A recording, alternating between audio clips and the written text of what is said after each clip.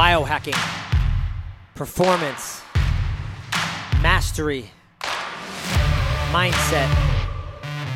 This is a show about getting better every single day. The Hack Life with Joel Levin. Welcome to the show. Guys, welcome to the show. I am so excited for today's interview. This was an interview with the great Dr. Pete Goldman out of San Francisco, California. Dr. Pete is a chiropractor, but he is not your typical chiropractor, okay? He is someone I discovered many years ago, and I had a really bad shoulder injury. It was nagging me for at least a year, and I was doing jiu-jitsu, and I just could not heal this thing. It felt like a muscular kind of issue. It felt like maybe a tendon or a ligament or something was going on in my shoulder. And I had met Dr. Pete, and he said, "Hey, man, just come on in and see me." And I said, "Hey, man, you don't understand. This shoulder is not a bone problem, Dr. Pete. It's a tendon issue or a ligament." And he said, "I got you. Just come on in." And I did, and I would tell you over just a couple of treatments, my shoulder rebounded remarkably. It shot up at least, I would say, 80% better within a few weeks, and it had been stagnant for years. And I can tell you right now, my shoulder feels pretty darn good. So that's how I first met Dr. Pete. I will tell you, he is not your average chiropractor. I just actually watched some other biohacker post on an Instagram post about his chiropractor. And I'm going to be straight up honest. That dude is fugazi. That chiropractor is weak. He's good. He's a good chiropractor. He knows how to crack the bones, but he's the exact chiropractor that I went to for many, many years. And they do the same thing. They go up and down the spine, crack your thoracic, crack your hips. There's really no difference, right? There's no bio-individuality for that human being. Everybody is almost the same. You got neck, you got back issues, crack, in and out. And don't get me wrong, I am an advocate for all chiropractors. I love alternative medicine. You should know that about me by now. But I'm just saying there's no individuality really for when someone comes in with different ailments. And what I mean by that is Dr. Pete will tell you about his zone technique and how he diagnoses and how he treats people. And it's pretty amazing because Dr. Pete will tell you he's not just cracking people's bones and getting their neck and back issues better. He can do that, but what he's doing is he's rebalancing the body. He's healing people's livers, their gallbladder, their pancreas, their stomach, all these other organs in our bodies that may not be functioning. He's rebalancing. And if you don't believe me, if you think I'm just talking woo-woo or I'm talking out my butthole, let me tell you something. Look at the results, right? Go check out his testimonials. Go check out all the MMA fighters that Dr. Pete has seen over the years. Anybody that does MMA knows Dr. Pete. I know because I've talked to many of these individuals, and they will tell you their results candidly. And anybody I've recommended Dr. Pete over the years, they've seen him, and they've said things like, "Oh my God, dude, the experience was almost euphoric. The way their neck, the way that everything aligned, the way the vibration, the way they felt." Anyways, I won't talk anymore because I can go on and on about it, but it's a great show, and check it out. Welcome to the show, Dr. Pete. Thanks, man. Thanks for having me. Thank you for being here. I'm psyched to be on it. Really excited to have you on. I've known you for many years. You're a chiropractor here in San Francisco, California, but you, in my opinion, are not the average chiropractor. And so I think we're going to delve deep into that in today's show. But what I want to actually start off asking you is something probably a little different than anybody that knows you wants to probably ask you directly about chiropractic. I don't care about that right now. What I actually want to ask you about is what probably some people don't know is you're from New York, you grew up in Brooklyn, and I kind of wanted just to hear what was that like growing up in Brooklyn in whatever decade it is. I'm not trying to figure out how old you are, It's but all right. just Okay, so let me tell you about growing up. So I was born in 1967. I know I don't look it, but no, you definitely don't. so Look amazing. So I grew up in Brooklyn. Now the Brooklyn I grew up in was very different than the Brooklyn of today. The Brooklyn of today is very nice. It's beautiful. It's expensive, et cetera, et cetera. the Brooklyn I grew up in was a real checkerboard neighborhood. So what a checkerboard neighborhood means is, like, for example, if you look at like LA is not a checkerboard neighborhood because Beverly Hills is over here and Compton's over here. And they're very different neighborhoods. Beverly Hills and Compton are very different. So if you're walking in Beverly Hills, you're pretty safe. And you'd have to walk for about an hour and a half to end up in Compton and maybe not be so safe. You would know if you were in Compton. Right. Yeah. Right. Okay. Where I grew up in Brooklyn, it was a whole different world, meaning you could be on this block right here, and there were like millionaires living on that block. I mean, Even back then. Yeah, I'm talking the 1970s, 80s. There were millionaires living. I'm not saying everyone was a millionaire, but there could be millionaires living on this block. And like across the street, there were like bullets flying. It was like checkerboard. Like this block was kind of safe. This block was terribly treacherous. Yes. You're kind of safe in this neighborhood. Oh, wow, I just walked 2 blocks, and I'm like in the worst neighborhood in New York City. So that's how Brooklyn was when I was a kid. As most kids, I didn't know any better. I didn't understand. When you're a kid, you just think like that's how things are. It doesn't occur to you that anyone's living a different life than you because you're a little kid. Yeah. I just thought that's how life was. And it was a very exciting and fun childhood. And growing up in New York is a great experience when I grew up there, at least, because it makes you very street smart. It makes you understand certain things that many people don't ever understand, or if they do, maybe they'll understand it years later. It was a great, great childhood. It was very fun, very exciting, very dangerous at times, but I loved it. How did that dangerous area, how did that affect your upbringing, I guess? Okay. Well, it affected it, maybe positively and negatively. I'll start with the negative. There were just some days just like walking home from school without getting like mugged was like, a win. So you would get mugged on a regular basis? The thing is, it wasn't like incredibly violent. It was more like this, like, I'd be like 11 and I'm walking home from school and I'm just all of a sudden surrounded by like 6 kids who are like older than me, and there's 6 of them, and they're just like, give us your money or give us your bike or give us your skateboard. Now, it never happened to me, but it was also like, give us your sneakers or give us your damn pants or give us your jacket. I never took my clothes off for these guys. But good, I'm glad. Right. Yeah, but you held your ground. But it was, I remember when I was maybe 11 or so, me and my friends started carrying mugging money because, like, you get mugged so often to carry like 35 cents in your pocket. Again, you're 11, you're surrounded by kids who are way older and bigger than you, and there's 6 of them, and there's one of you. They're like, give us your money. What are you going to do? Like, what are you going to do? Oh, here's 35 cents. Bye. So it was pretty treacherous like that, and it could be a lot more treacherous if you were stupid. So that was that wasn't fun, but it wasn't horrible either. I didn't really care, And the good part, so the positive part is, like, for example, like I wanted to learn to defend myself, so it brought me into martial arts. Like I took up martial arts strictly to learn to defend myself, period. I didn't care about like all these other very nice aspects of martial arts, like getting in shape, making friends, being part of a community, finding like a family, which is all great. I'm happy for everyone if you do that. I strictly wanted to learn to defend myself, period. So I started martial arts. I think I was about 11, and I took I don't know what martial art it was. It was some guy, nice guy. I didn't even understand what it was back then, but it was like street self-defense. It was pretty good. Yeah. And then I rejoined martial arts when I was a senior in high school, which was Kyokushin, which is, it really set me on a path of high-level martial arts. So when you're 11 and you're doing martial arts, I know you don't remember exactly what you're taking, but were you taking that consistently till you were 17? No, or did you just kind of like phase in and out of it? And I was very athletic. I was a very athletic kid. So like I was doing a lot of sports at a high level. So that was taking up most of my time. I did this martial art, for a couple of years, and I remember him teaching us like, if an adult picks you up and tries to like abduct you, like bite their ear. I mean, it was pretty hardcore. Wow. Brooklyn was crazy, Yeah, like he was teaching us that kind of stuff.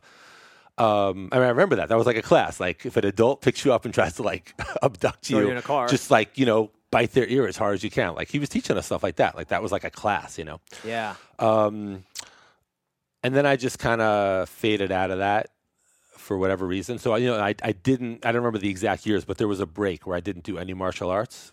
And, When you started doing that, though, was there more confidence? Were you able to defend yourself? Were people still mugging you, or I think it was there still this respect? It was a street smartness. You just kind of like learn. I mean, I remember for example, there was a store across the street from my house, right across from my house. So, like, here's my house, like right across the street, and it was like, first it was pinball machines before there were video games, but then there was video games, And me and my friends would just hang out there like all the time. It's like we just spent all our time there, like playing pinball or video games, and you'd like put your quarter in the pinball machine, and some kid who's like, one of the guys who was like mugging you, the rest of, just like push you right over. He'd play the game.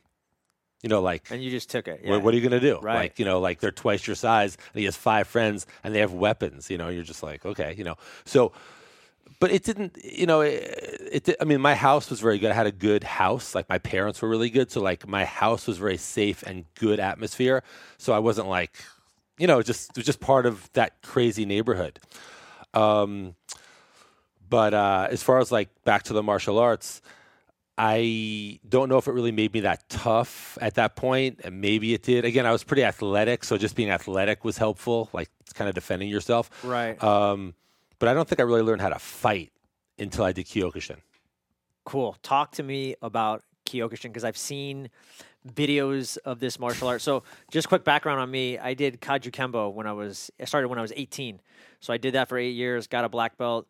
So I know exactly what you're talking about biting people's ears and hitting in Kaju Kembo, the one move you pretty much always do is hit someone in the groin. Mm-hmm. That is stun him in the groin and then some other move. Yeah. So I totally get that. But Kyokushin, from my understanding, Kyokushin was, again, the thing with the bite the ear stuff. That's when I was a little kid. That was pre-Kyokushin. Yes. Kyokushin. So here's the deal with Kyokushin. We could have a whole interview on Kyokushin, but I'll try to. Okay. So let's say, Kyokushin, and I'm not, listen, if some other martial artist is watching this or some other karate person, I'm not trying to insult anyone. Like, hey, if you do whatever you do, fine. So I have nothing bad to say about any martial art. With that said, I have to say some facts.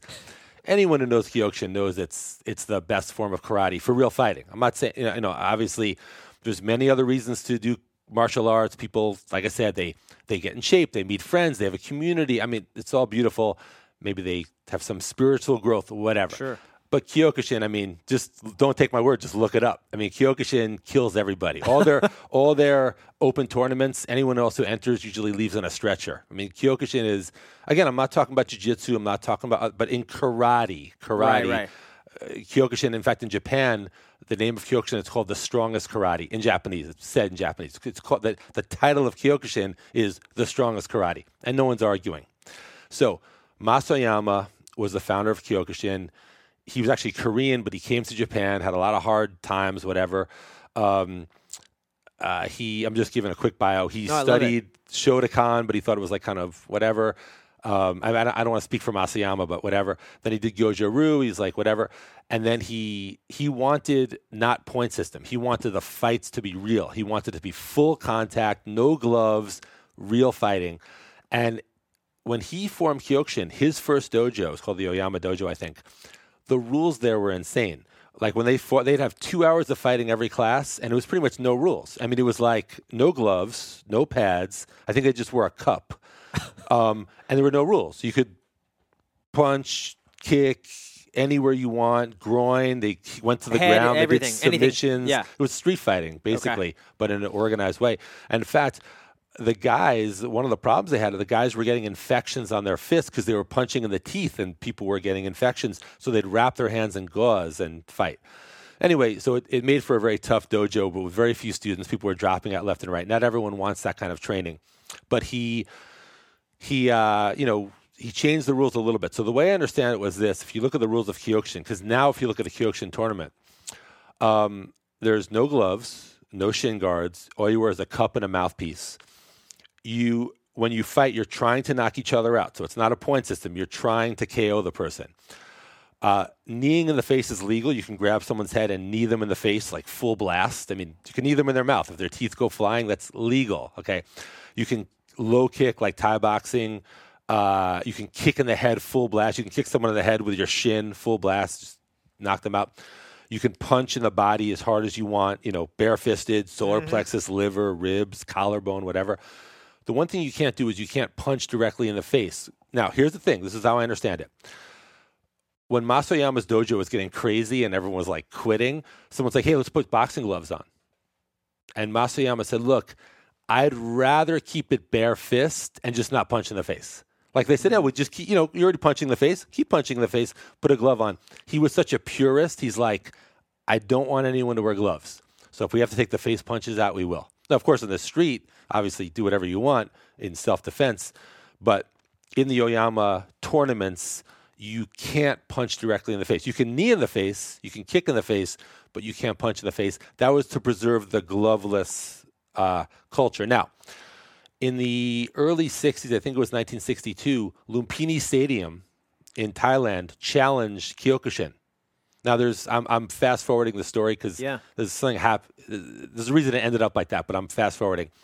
So Masoyama was like, fine. So Masoyama trained his top fighters to go to Thailand and fight in Thailand in Thai rules, like with the gloves, elbows, Thai rules. So they're doing Thai boxing, and his fighters are doing karate challenge style. match. Yeah. So like they took 3 Thai champs of 3 different weight classes. 3 Kyokushin guys went over, fought totally Thai rules, gloves, everything. And Kyokushin won 2 out of 3 by KO. So nowadays, everyone's like, what's the best stand-up? It's Thai boxing. All the MMA fighters are like, let's do Thai boxing. I'm not saying it's not. It's great. It's awesome. But Kyokushin, when they had the top Kyokushin guys versus the top Thai boxers, Kyokushin won 2 out of 3 by KO. And nobody probably knows that. Yeah, the one that they lost, the Thai guy elbowed the Kyokushin guy in the face. A huge cut was opened, and they stopped the fight. Now, by the way, I'm not saying the Kyokushin guy would have won. In fact, he would have lost because he was not only cut, he was stunned. Yeah. So I'm sure he would have lost. But the other 2, the Thai guys were like stretcher. I mean, they both got knocked out, punches in the face or kicks in the face, whatever. Which is how the Kyokushin, this is how they fight anyway. So that's what they're expecting. They're training to knock somebody out. Yeah. So anyway, so the cool part of the Kyokushin story also is that Masoyama, the founder of Kyokushin, before he was the stand-up fighter, he did judo. He was a 4th degree in judo, and he trained with Kimura. Kimura, the guy who beat Elio Gracie. And the famous quote from Kimura was, no one can beat Oyama. In judo. In freaking judo. That's even before the striking. So Oyama was great in the ground. If you see pictures of Oyama, his ears were like totally destroyed, cauliflower ears. He was very good in the ground, but he still wanted to do the stand-up. Now, one of Masoyama's students was this guy who ended up making, well, again, I'm fast-forwarding the whole lineage, but K1, the whole K1 is from Masoyama's lineage. There's a Kyokushin student who broke off, but same thing, just different name, and made K1. So all of K1. All the best schools in Holland. That's where all the great K1 legends, Peter Aerts, Ernesto Hoost, all these great Dutch, Rob Kamen, all their gyms were started by Kyokushin guys. They were Kyokushin guys who just said, okay, we're going to do kickboxing. So they took all the Kyokushin principles and just added the gloves and the face punching, and that's the Dutch kickboxing. So Kyokushin is awesome stuff. Masoyama had 3 or 4 top students. One of his top students was Shigeru Oyama, who was my teacher, came to New York City, opened the school, and I trained with him, 7 days a week, 2 hours a day for years. I fought around the world for him on his team of elite fighters. So that had a huge part of everything for me. So it was great. And I just want to say, and then I took up Brazilian Jiu-Jitsu as a hobby when I was like in my 30s. I love jiu-jitsu. I have plenty to say about it. I just took it up as like a hobby. But when I was really a fighter, it was a Kyokushin fighter. Yeah, and anybody that knows you're a fighter. You've done all kinds of martial arts. If anybody follows your Instagram, you do Thai boxing. You know a lot of the top fighters and stuff. So you've been in the martial arts game and in that world. You've seen it all. And I remember one time coming to your office, you actually told me, you're like, look, man, I respect all these martial arts. I do them all. But at the end of the day, I think you told me, and I could be wrong, but I think you said Kyokushin it's the hardest. Well, I just said, all I might have said was this, that the training for Kyokushin is the hardest. Like, for example, you can go to like the hardest workout in like a wrestling team in the Midwest where they have like, they talk about like the room, who's the I'm sure. The Kyokushin workouts for fighters were just utterly insane. And I'll say this, like Gleason's boxing gym is in Brooklyn. a couple blocks from where I grew up, actually. We didn't go there much, but our team of Kyokushin fighters, sometimes we train at Gleason, sometimes we go in the ring and train. And the owner of Gleason's, who saw like Mike Tyson, all these guys train there, he walked over to our coach and he was like, none of our boxers could get through this workout. And a high-level boxer is in very amazing shape. So I'm not saying, listen, let's say someone's watching like, no, I do. Okay, good. I don't care. Maybe you do a harder workout. I could care less. I'm just saying, in my experience, the Kyokushin workout at the highest level was like nothing I've ever seen. And just real quick, because I saw one of your recent posts, because you still train in that martial art, and I saw you were fighting with another. It's like body conditioning, yeah. Yeah, and you guys were hitting each other pretty well. Yeah. And the tag you wrote on Instagram was mindset training. Right, it's mind training, because the thing is, like, my body and that guy's body, we're already like trained. Like, if I punch him like really hard, barefisted in the liver, like for your average person, that might drop them, but he's used to that, and I'm used to that. So, and even the low kicks we're doing, it's just body. It wasn't sparring; it's just body conditioning. Body conditioning, yeah. So I call it mind training, because at some point you just training your mind with that, because we've already trained our bodies for that. So, what a cool upbringing! And then what led you to chiropractic? Fast forward. I mean, at one point, did you actually think you could do a career of, or at the time, MMA wasn't popular till way later. So, was there any Here's the thing, any point did you ever think, I could do this professionally, or maybe I'll open my own dojo? I never wanted to be a professional fighter ever. I mean, nothing against it. I just had no interest in it. I'll tell you one story that many people don't know. This is true. When the first K1 came out, it was 1993. The first K1, they were organizing it. Master Ishii, who's the founder of K1, his idol was my teacher, because they both were from the Kyokushin lineage. And he kind of said, I'm doing this K1. It's for $100,000 if you want to bring any fighters. And my teacher said to me, hey, I can train you special for K1. You can be in the first K1. So I could have been the first K1, but I wasn't going to fight Peter Arts in kickboxing. He would have killed me. So, you had to be good enough if your teacher thought, hey, you could do this. Okay, yeah, fair enough. But at the same time, it's kind of cool to hear you say, no, ego aside, he would have kicked my ass. Yeah, right, yeah. So I think Peter Arts and Ernesto Hust, I just wasn't ready for guys like that. Now, if I fought Peter Arts in Kyokushin rules in my prime, I would have been okay. Yeah. But once we had the kickboxing rules, which I wasn't familiar with, I would have needed like a lot of time to train in that to get up that speed, and still I don't think I would have done well. So I declined the first K1, but I was asked by my teacher to do it. Okay, to answer your question for chiropractic, so I grew up in a very naturally oriented family. My family, we just, like most people, you have like a doctor, an MD. We didn't even go to a doctor. Like, our doctor was like a chiropractor. My family's even back then. Yeah. What was the stigma with chiropractic back then? Was it very woo-woo, these chiropractors are doing voodoo? Or was it more accepted? I mean... Well, here's the thing. I don't know, because I was a kid, so I don't know what people thought of chiropractic. We can get into my ideas of chiropractic later if you want. But all I can say is that, like, our doctor was not an MD. So my chiropractor was like our doctor. So I kind of grew up with that, and he was also an excellent chiropractor.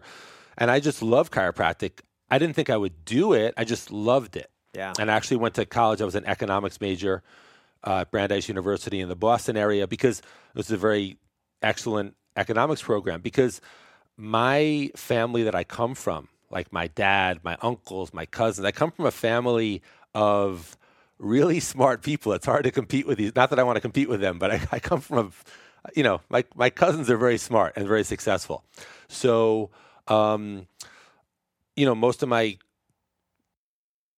most of my family are very successful business people, or they're high level investment bankers, or they advise hedge funds, or you started out going into that economic kind of world, like, right. Let me follow the footsteps of everybody else, business kind of oriented. Totally, exactly. So I was like kind of from that world of like investment banking and business, and my dad, my cousins, whatever. So I kind of was going that route, but I love chiropractic. Don't get me wrong. I mean, I was like I was such a huge fan of chiropractic. I just thought it was the greatest thing in the world. I just didn't think I would do it. So then I went to college in Boston. I played 4 years varsity tennis. I was a tennis player. So I played 4 years varsity tennis in college. Graduated, came back to New York City, worked in kind of the business world, and worked with my dad for a few years in his business, which I loved. And then I was like, I want to be a chiropractor. So I decided to be a chiropractor. And then I went back to school. I had to go to Atlanta for 4 years to do the chiropractic program. And by the way, I just went to chiropractic school to get my degree. It's like a degree, but I didn't learn jack shit there about real healing. It just was the thing that lets me call myself Dr. Pete, the chiropractor, DC, Doctor of Chiropractic. Nothing against chiropractic school, but it sucked. And they all suck. And there's probably a couple decent principles that are taught in a couple of them, but they've lost what real chiropractic's all about. Luckily, I had my mentor, who was my chiropractor since I was a kid, who was one of the greatest chiropractors probably on the planet ever, and he taught me, and I learned from him. Why are they selling out? I mean, are they trying to make it? You said they suck. You said they lost their path. How have our teachers lost their path? Well, here's the thing. I'll start by saying I don't know. I'm not an expert at like the evolution of chiropractic school and how it happened. I just know that in 1895, when D.D. Palmer founded chiropractic, the profession had nothing to do with neck and back pain. The first chiropractor was just like, we're going to align your spine. We're going to open up proper nerve flow to every cell in your body. We're going to help with your liver, your pancreas, your gallbladder, your nervous system, your immune system. And pretty much unless you need like stitches or something, or have a burst appendix or something like that, like outside of that stuff, we're going to help you with anything. And they did. And then chiropractic has deteriorated into this joke of a profession where 99% of chiropractors, if you walk in their office, 99% of their patients are there for neck and back pain. It's a fucking joke. Right. So the thing is like, obviously if people have neck and back pain, they need to be helped somewhere. So I'm glad chiropractors do it. And of course I get as good as results with neck and back pain as any chiropractor living. For sure. But it's for so much more. And that's what I do. And that's why 85% or so of my patients in my waiting room, you ask them why they're here to see Dr. Pete. They're here for their liver, their gallbladder, their pancreas, their nervous system, their immune system, whatever. And of course, if they have neck or back pain, I'll fix them up. No problem. So yeah. So I don't know how chiropractic got the way it got. I don't know. I have my ideas, but just some hypotheses. But you knew back then when you were in college, in chiropractic school, you knew like this. Did you know at that time, or did you know much later that it was a joke? No, I knew right away because I'd sit there. I'm like, this is pathetic. But I was like, I have to get my degree, so I'll just do what they want. And like, for example, in chiropractic school, they teach you like 110 orthopedic tests. Why would I ever? I'm not an orthopedist. I'm a chiropractor. I have chiropractic tests, which feeling the back of the head, checking the zones. Yeah. Why would I do an orthopedic test? Like the fact that they're teaching that is just insulting to the profession. It's like, no, if an orthopedist does an orthopedic test, good for you. Have fun. Yeah.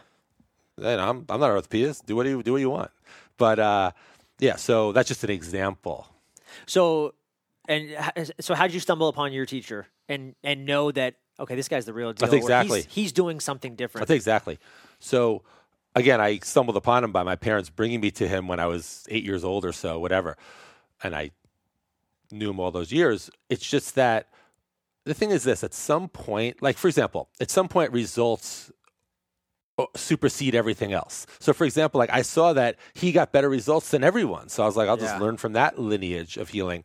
It's like, for example, like I feel like if people are arguing like politics, like this person's like, I love Trump. I love, whoever the Democratic candidate's going to be. They're just arguing. I'm not saying who's right or wrong. It's just an argument. It's like, sure. I don't know who's going to have the right answer. Like they'll make all the arguments for the Republican side. They'll make all the arguments for the Democratic side. It's just opinions and theories and hypotheses, and no one's probably convinced the other one, or maybe they will, I don't know. But it's kind of like goes nowhere. It's like you just talk for 2 hours and you're just like, okay. And you feel happy that you got to say your point of view. Right. Yeah. But at some point, like, it's like if someone is on a liver transplant list, like someone goes to Stanford, they're like, oh, your liver's messed up. You need a liver transplant. And there's really nothing you can do about it. Well, when they come to my office, they're not going to need a liver transplant anymore because I'm going to fix their liver up. Can any other chiropractor do that? No, unless I taught them. So it's like, that's the point. It's like, How did I know my guy was the best? Because he got better results than everyone else. Now, Right. just to be clear, I did have a patient come in a few months ago who had a liver issue, went to Stanford. She was on a liver transplant list. She came to me. We balanced out her liver. She had her examination. They took her off the liver transplant list. Nothing else. She did nothing else other than come see you. No nothing, other nothing, pills or nothing, anything. nothing. Wow. So the point is, now again, just to be clear, I'm a chiropractor. I don't treat disease. I don't treat symptoms. I don't diagnose disease, but I balance the body so it can heal itself. Now, any chiropractor's like, yeah, I do the same thing. I'm a chiropractor. I don't treat disease. I don't treat symptoms. I don't diagnose disease. I balance the body so it can heal itself. Oh, really? Well, you're doing that with the liver? No. So say whatever you want. It's a nice speech, but results are results. So that's how I look at it. Like, how did I find it? Results. How do I do it? Results. And you can't argue with results. Yeah, 100%. It reminds me of, people talk about the scientific method. And I think one of the first things the scientific method is just like observation. And people forget that. They could say whatever they want about chiropractic. That's not true. There's no way. It's like, well, didn't you forget? Like the first thing the science, it's like, look at what's happening. And look at the results. Totally. And here's the other thing. Let's say someone said like, oh, I think it's placebo effect. Let's just say someone's like, well, I think the placebo effect, let's say the adjustment really didn't do anything, but the placebo effect made this person's liver heal. Let's just say. Yeah. You know what my answer would be? Okay, maybe. It's like, who cares? We fixed their liver. No one else could. No acupuncturist did it. No naturopath did it. No MD did it. No one could fix their liver. Came to me, their liver's fixed. They went to Stanford Medical Center. Like it's proven. They have a letter that says you're off the liver transplant list because your liver's healthy now. So my point is like this, like, how much does the mind play in the patient's belief? Is it 100% placebo? Is it 0% placebo? Is it 50? I don't care. Results are results. Good. Let it be placebo. Let it not. I don't know. I don't care. Let's say someone else comes and they have panic attacks. One thing I'm really good at helping with. Someone's having panic attacks. They come to me. We balance their body. They get no more panic attacks. And someone's like, was it the chiropractic adjustments you're giving that balance their body in such a way that they don't get panic attacks? Okay, yeah, probably. Let's say that someone's like, I think it's placebo, Pete. Like they came to you, you have a confident demeanor, they're kind of with you, and they just feel calm from that. Probably the adjustments don't mean much. Well, before they came to me, they had panic attacks every day. Now they have 0 panic attacks. They never have panic attacks. I don't give a damn. So I'm not going to ever argue with someone. Someone's like, oh, I think what do you want? I'm getting these results. People fly into me from 25 different countries. I have 100 patients who drive 4 hours each way to see me. That's 8 hours of driving for 2 minutes with me because of the results. So again, any debate about, oh, is it moving the bone? Is it taking pressure off the nerve? How much does the mind play? Is it placebo? I don't care. I don't know. First of all, I don't know what percent of what, is it 0% placebo? Maybe. Is it 100% placebo? Okay, I don't know, maybe. Is it what? Somewhere in between? The bottom line is, I had a woman come recently. She was having gallbladder attacks. The doctor's like, you need your gallbladder out. Not like today. It's not like an emergency surgery, but like you got to get your gallbladder out in the next month. She tried everything under the sun. Nothing worked. She came to me. I balanced her body out. No more gallbladder attacks. She has a gallbladder and she'll keep it and it will remain healthy. That's all I care about. Now, if someone wants to take it, what percentage of it was? You can figure that out. I don't care. So I'm just down with results. I love it. Now, your mentor. So let's talk about your lineage of chiropractic because I don't think a lot of people know it. It is the zone system, correct? Mm-hmm. So here, can you talk about that? Sure. So my lineage is, I guess, what makes it different, right? Totally. The founder of chiropractic, D.D. Palmer, he's the founder. So this is my lineage. D.D. Palmer is the founder of chiropractic, 1895. He had a student named James Drain, who was the president of Texas Chiropractic College years ago. James Drain taught Dr. Thurman Fleet. Dr. Thurman Fleet taught my chiropractor, who taught me. That's my lineage from the founder of chiropractic. That's my lineage. Now, the only thing about that lineage, which is funny, is that even though James Drain taught Fleet had his own experience, which superseded all these guys. So he was really the mecca of healing, Dr. Fleet. And he taught my chiropractor, and then I learned from him. So my real lineage, even though I gave it to you, from the founder, it's really from Dr. Fleet. And then I've had many experiences in my own life, other healing ideas I've got. martial arts, metaphysics, and I've kind of created the zone technique because Dr. Thurman Fleet, he made what he called zone therapy in 1931. He was the greatest. I love Dr. Fleet. And then I learned zone therapy, and then I've had a lot of influences, and I've tweaked it a little bit. I changed it a little bit from what Dr. Fleet did, and I made what's called zone technique, and that's what I do. And then I opened a school called the Zone School of Healing, and it's zonetechnique.com. Anyone who wants to go, zonetechnique.com. And it's a school for chiropractors, acupuncturists, osteopaths, naturopaths, any doctor or healer who wants to learn the zone technique and the principles of healing and get amazing results. It's an online program. It's an amazing program. When someone joins the Zone School, they get almost 50 hours of me teaching them on video. And I have a very good video producer, so it's like super high quality. And they get, we have live Q&As, we have live events, we have live event videos, we have an advanced program. It's an amazing thing. And it's also money back guarantee. So if anyone takes my Zone School and they're like, it sounded good, but actually I joined and I'll get a refund. And we don't play games. Like if you want a refund, we just, whatever amount we charged in your credit card, we refund that amount. So you get your money back if you don't like it. But we have about 550 students now on the way to tens of thousands. And I think I've given like 9 refunds. So, yeah, I mean, it's fantastic. And we were talking before offline, and your business is thriving here in San Francisco, and it's kind of cool. I'm guessing you've just reached a point in your life where it's like it's time to give back. It's time to give more, and let's get zone practitioners all over the United States, not just me in San Francisco. This is what kind of made me do that, just to refine what you're saying on that point. I remember. One day, I woke up one day, I remember thinking like, wow, I was thinking, wow, Pete, it's kind of cool. You have people flying in from all over the world to see you who can't be helped by anything else, and they fly in and get healed.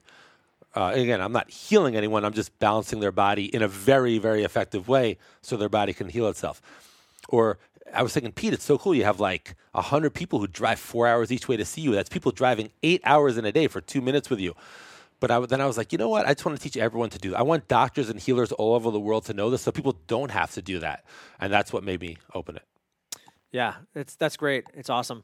Walk us through because I know what the zone technique is, but walk us through, I guess, like a typical appointment, what someone can expect if they were to come and sit down in your office, and what it even means to be a zone technique. Sure. So the zone technique, basically, it divides the body up into 6 systems. Glandular system, that's all your glands. And people know their glands because they have a name like thyroid gland, adrenal gland. Then there's some glands that you may not know are glands, but they're glands, right? So you have glands. Then you have the eliminative system. That's everything that eliminates toxins. Sinuses, lungs, kidneys, intestines, these eliminate toxins. Then you have the nervous system. It's like your brain, your spinal cord, and your peripheral nerves, which affects a lot. You have your digestive system, similar to the eliminative, but a little different. That's everything that digests and assimilates your food. You have your muscle system. That's every muscle in your body. And you have your circulatory system, heart, veins, arteries, et cetera, things responsible for the movement of blood in your body. So the cool thing is every cell in your body is in those 6 systems. Like you don't have anything else besides what's in those 6. So any problem someone could have, migraine headaches, weak immune system, panic attacks, IBS, whatever it is, it's because of a disturbance in one or more of those 6 systems. And when we balance those 6 systems, the person's going to heal. So there's points in the back of the head. Now I'm going to kind of brush through this part because this is like a 45-minute conversation. I'm going to give you the... And if somebody wants to know this, they can join your school. Right, yeah. Exactly. Well put. This part I'm going to give you the quick summary. But there's points in the back of the head that relate to the 6 systems of the body. Let's just put it like that. It's like, for example, you go to an MD, they want to evaluate your body. They take a blood test, whatever they take. You go to an acupuncturist, they want to evaluate your body. They look at your tongue, they feel your pulse, whatever. You come to me, I'll feel the back of your head, and I'll know more accurately than any of those things what's actually happening in the body. Then there's certain points in the spinal cord that I gently stimulate to reset those systems, and then they heal, and you get all better. That's the physical aspect of the zone technique, physically. But metaphysically, which is kind of like meta, meaning like above or beside or beyond, things beyond the physical that affect the physical, That's really where the healing takes place. And 90% of what I teach in zone school is the metaphysical aspects of healing. And 10% of what I teach in the zone school is like how to feel the head, where to, the physical aspects of healing. I remember one of the first times I met you, it was actually in a jiu-jitsu class under Carlos Sapon. And you were, of course, kicking my butt. And I had a shoulder injury that had been nagging me for a while. I was babying it, and I had it at least a good year. And I know my body pretty well, and I love chiropractors. I love massage therapists. I'm into all that stuff. So I'm good. You say, Joel, go see a chiropractor? Absolutely. I would rather go see them than some regular MD. So I'm already on board with you. So here's the thing. I remember exactly, and in my personal opinion, I'm like, we were chatting offside, and you said, "Oh, what's going on?" I told you my shoulder's bothering me. You said, "Well, you should come see me." And I looked at you and I said, "Yeah, here's the thing, Dr. Pete." I'm like, it's not really a joint issue. It's not really my spine or like a vertebrae issue. It's not a bone issue, because that's what my mind thought when I thought of chiropractors. I said it's more of like some kind of muscle or tendon issue. And you looked at me and you said, "Just come see me. Like, I can help with that." And I was like, okay. I didn't really know what. I'm like, this guy seems super confident. I don't think he understands what I'm saying. I don't know if he gets it. It's a tendon or a muscle. You don't heal that. That's what I thought in my head. And he said, "Just come see me. Just come see me. I promise." So then I came and saw you. I don't know how many times I saw you, but let's just say it was over 3 or 4 treatments. I would say my left shoulder, got 80% better. And it had been nagging and lingering for almost a year, at least. And I had already recruited like at least 80% the strength and everything had returned. And what do you equate that to? Because I think most people, like you said, they think vertebrae, joints, bones, that's what chiropractors do. You're not going to help my muscular issue.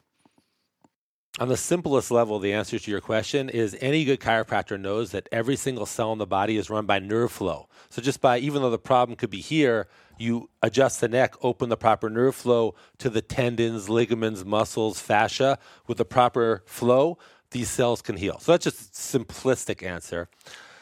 The deeper answer is, I'm trying to keep it like within the realm of understandability for like your average person watching this. Like, of course, people in my school really get this on a deeper level.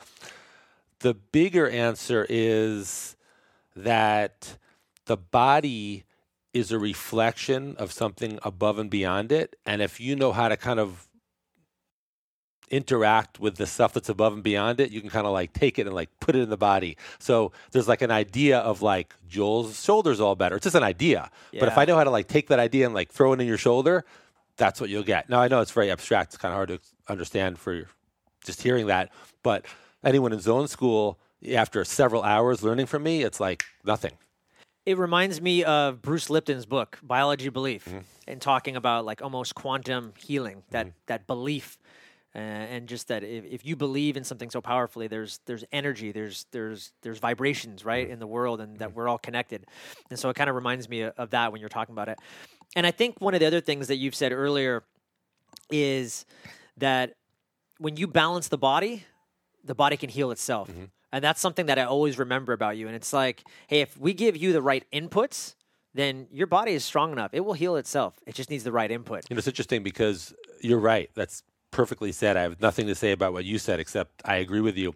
It's just interesting.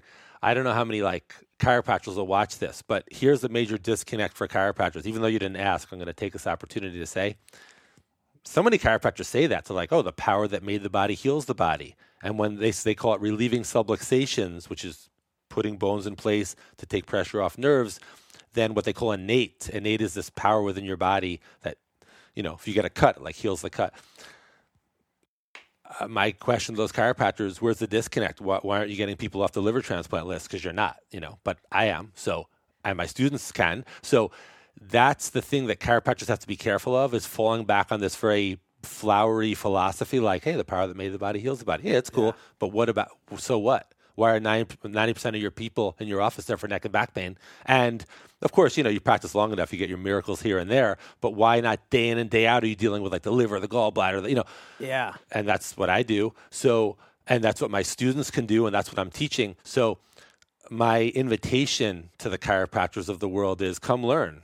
Come learn to do what you say you're doing. Yeah. Yeah.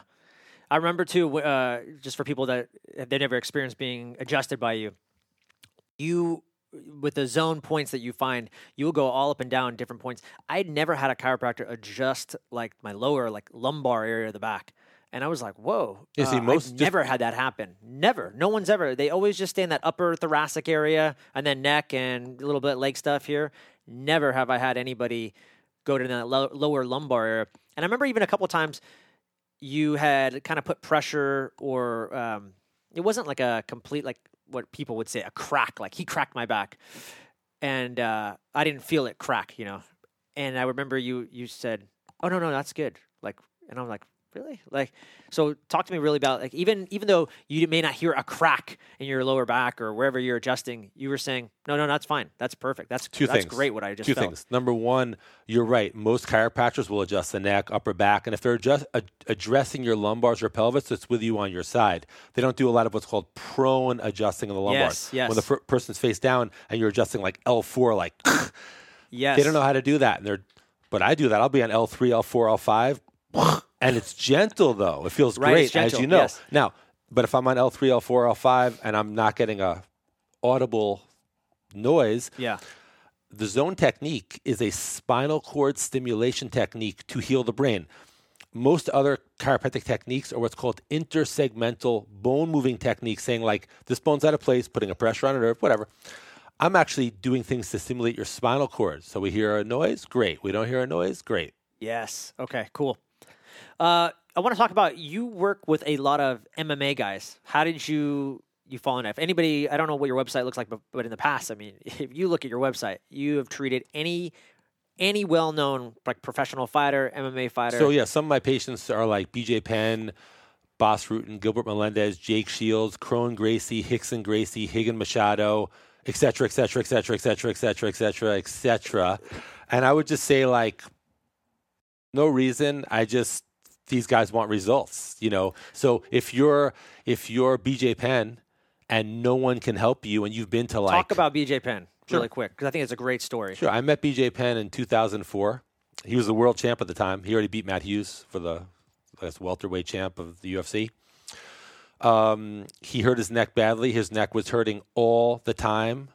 He went to like chiropractors, acupuncturists, medical doctors. No one could help him. He was in agony. They told him to retire and get neck surgery. And I saw him 6 visits, 6 adjustments, zone adjustments. His neck was perfect. Now, BJ Penn, as you know, has had his ups and downs in his career, but you never heard about his neck again. I fixed that in 2004. And I've been very good friends with him ever since, and I've worked on him ever since.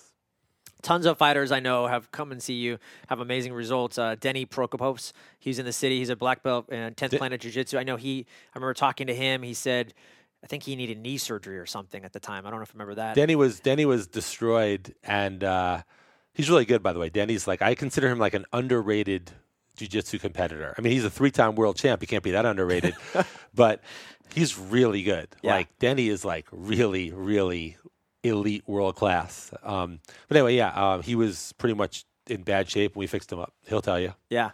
And then I remember also there were a couple of football players. One guy, I remember you telling me a story for the Raiders, I think, a quarterback, and they said, you're done for like 7 months or something. And right, that was Bruce Gradkowski. He was the Raiders quarterback. They told him he'd be out for 1 year, and I had him back starting in 3 weeks. Yeah. Amazing.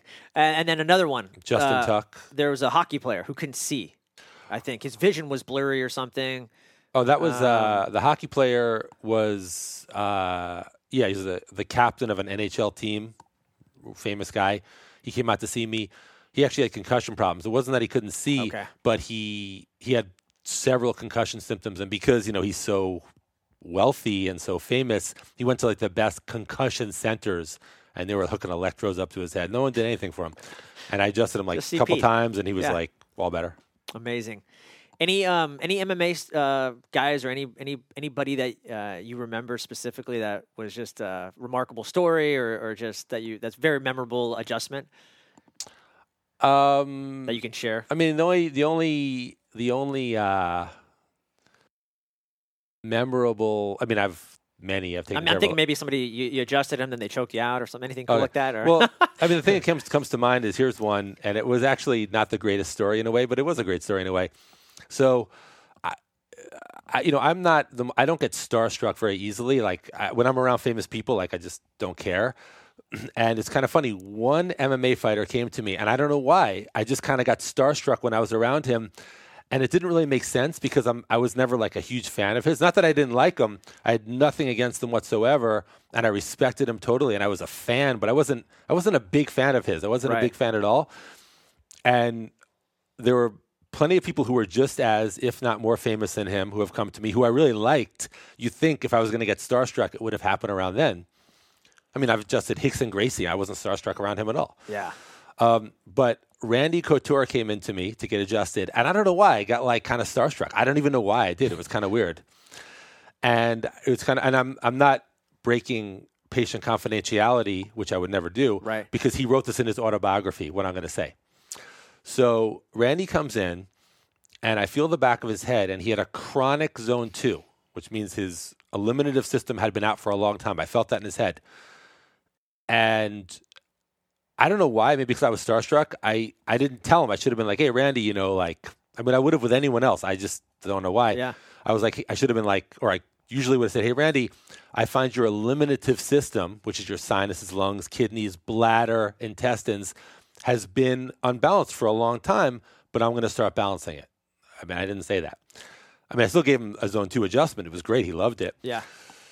Then he left. That was it. And I remember thinking, man, he had a really chronic zone 2. I felt it in 10 seconds. So in 10 seconds, I knew that his sinuses, lungs, kidneys, bladder, intestines was not working for a long time. Then I read his autobiography at some point, and it said that he was a bedwetter for very late. I think he was a bedwetter at a very old age. And I'm like, yeah, chronic bladder problem. I would have impressed the shit out of him if I told him that, but I didn't. So that's one story. But anyway, the rest were much smoother because I was on my game. Right. Just that was that one day of my life that I was like a little starstruck. I don't know why. That's awesome. Well, I'll say one thing about Randy Couture.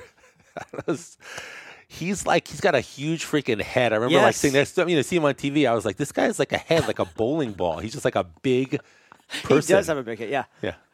Does that, by the way, does that ever affect you as far as like, oh my God, this guy's got a giant head, or like anybody muscular? No, it doesn't I take matter. care of Deion Jordan of the Raiders. He's like Deion Jordan, 6'6", 281. No, he is in the Raiders. Yeah. He comes in like once or twice a week. Nothing. Adjust him like I adjust anyone. Cool. Here's the only other time I was a little starstruck, but he was not my patient. Was Mirko Krokop. I was in a gym working out. He was at the same gym, so I saw him go to shower. I was like, I want to meet Mirko Krokop, So I walked in, and he was like, I think he just came out of the shower. He was like brushing his teeth at the sink. So I wasn't going to bother him. So I was like, let me think of an excuse to use the sink. So I just like washing my hands so I could be next to Mirko Krokop. But that was about it. I didn't even, You didn't even adjust him. No, he was not my patient. But okay. I stood next to him. Hey, tell us some projects that you're working on that's really exciting you right now. So the Zone School is growing at rapid rate. Like I said, it has 550 or so people on the way to tens of thousands. Again, zonetechnique.com. If any chiropractor, doctor, healer out there wants to join Zone School, go to zonetechnique.com and join. It's money back guarantee if you don't love it, but you'll love it. You can learn everything online. It's an amazing online program. Plus, I have live events, which are optional, but come to them too if you want. So I'm kind of psyched for, I'm teaching a lot of live events. I have a mastermind for some of my students I'm doing for 2020. The school's growing, so super exciting, man. You ready for some like lightning round questions? Go. How do these work? Yeah, just say the first word that comes to my mind? No, it doesn't need to be that. It's not going to be that fast. Okay. But just kind of short. It'll be probably a shorter answer. Okay, that's all I mean. So not just one word, just short answer. Yeah. I like always asking. I'm an avid reader. I've been influenced by a lot of good books. You have a lot of knowledge. What are like top maybe 1 or 3 books that you would recommend that people should be reading? I Am That by Nisargadatta. I Am That by Nisargadatta. Rays of the Dawn by Dr. Thurman Fleet. And any book by Koichi Tohei on Ki, K-I. Like chi, like energy, flow. Well, chi is a Chinese word. Ki is a Japanese word. Same thing. But wow. Koichi Tohei, Tohei. Okay, we'll put in the show notes for people so they can find these books. That's amazing. Very cool. If the old you could see the new you, what would he say? I mean, to give advice to, or Yes. just Yeah. observing. Yeah. Just to be more tolerant of people. Like I think I'm much better now. I think when I was younger, my 20s, like I felt like if someone, was acting a certain way or they just didn't seem to understand stuff, I would be like more just in my own head. I wasn't Right. cruel to them, but in my own head, more impatient with them. Now I kind of realize everyone's just doing what they're doing, and it's not for me to say what people should do or think or whatever. I totally get that, and I feel like every decade you kind of progress as a person, right? In your 20s, you're just there's a lot of ego involved, a lot of testosterone. You're trying to prove yourself. I know for me, as every kind of decade, I feel like I've become less about me, and I think that changed a lot for me just having kids and stuff.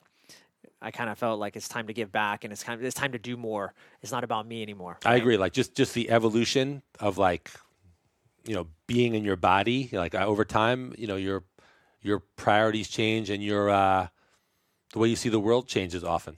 Yeah. All right, let's talk about neck back issues. How should people sleep? On their back, on their side? Doesn't matter.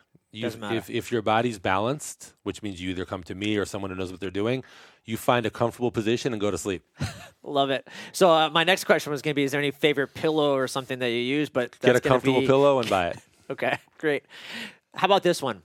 Should you crack or self-adjust yourself? Here's the answer. I don't recommend this. Yes. But if you wake up in the morning and you're having a nice, gentle stretch and you hear some pops, who cares? What about me? Sometimes I'll find a desk or something and I'll just slam across it and crack my thoracic, or I'll take a kettlebell and I'll throw it on my chest and I'll be laying on my back on the floor and I'll kind of just. I think it's a little extreme. I wouldn't. It's not horrible, but I don't recommend it. If people could see your face, right. You're giving me a look of disgust. Like don't. Disgust is a strong word. Absolutely don't do that. Disgust is a strong word, but okay. How does? But you're looking at me, so maybe you're right. How does? I didn't feel disgust. How does Dr. Pete take care of his neck and back? What are some healthy routines? I get adjusted once a week all year round. I get adjusted once a week all year round. I exercise almost every day, if not every day. I think walking is really good. I think walking is the most underrated exercise in the world. I think everyone should take long walks if they can. Wow, would have never thought you would have said that. What's one? So I'm big into hacks. And rituals and practices. Some people they use gratitude journals. Is there a practice or ritual that you do on a regular or daily basis that you think is super important? And I think really whatever works. Meaning, I think there are some people who have a routine or ritual and it works, so they should do it. But I don't think everyone has to do those. But again, back to results. If someone's like, man, I'm happy, I'm healthy, I don't do that stuff, well, don't start. You're doing good. Or if someone's like, I'm happy, I'm healthy, I do that stuff, well, keep doing it. It works. So yeah. I don't think anyone has to do anything to achieve success. There's many different ways. With that said, I try to walk every day, to take a decent walk every day. I try to stretch every day. Not a lot. I try to stretch for I don't care if it's 4 minutes, 2 minutes. I try to stretch a little bit. A couple minutes a day. So stretch a couple minutes a day. Any special stretching, like you're using bands or anything, or is it just it's in the actually the Tohei book, Tohei book that I recommend that we could put in the notes if you ask me for the link. Yeah. He shows some stretching. It takes 3-4 minutes a day. I like his. So I like to stretch every day a little bit. I like to walk every day. I like to exercise every day also if I can, do some kind of. For me, I like martial arts. I like to play ice hockey, so maybe play ice hockey, maybe whatever. I also like to, as far as the daily stuff, kind of image. I like kind of imagining certain things, for lack of a better word, being a certain way. Yeah. And I think it just kind of creates it. I do that every day for a minute, 2 minutes.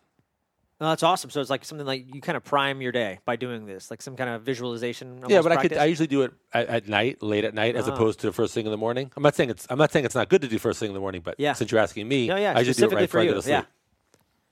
Very cool. Wow, thanks, man. This has been amazing. I think I just want to finish up with and I know we've kind of talked about it, but just one last wrap up where people can find you. So I think the most important thing is if you're a chiropractor, if you're an acupuncturist, if you're an osteopath, if you're a naturopath, if you're a doctor or healer, even a massage therapist of any type who wants to learn healing at its highest level, I would go to zonetechnique.com and join the Zone School. I think that covers it. Yeah. Thanks, man. Dr. Pete, Hack Life. Thank you, brother. Thanks, man. It's awesome. Guys, thank you so much for tuning into the show. It absolutely means the world to me, and I'm extremely grateful for this opportunity. If any of this resonates with you, feel free to go to iTunes and leave me a 5-star review. There you can follow me, or you can follow me on Spotify. And if you're interested in life coaching or health coaching, you can find me at joelevancoaching.com, and I'd love to connect with you there. Thanks, and continue to be amazing.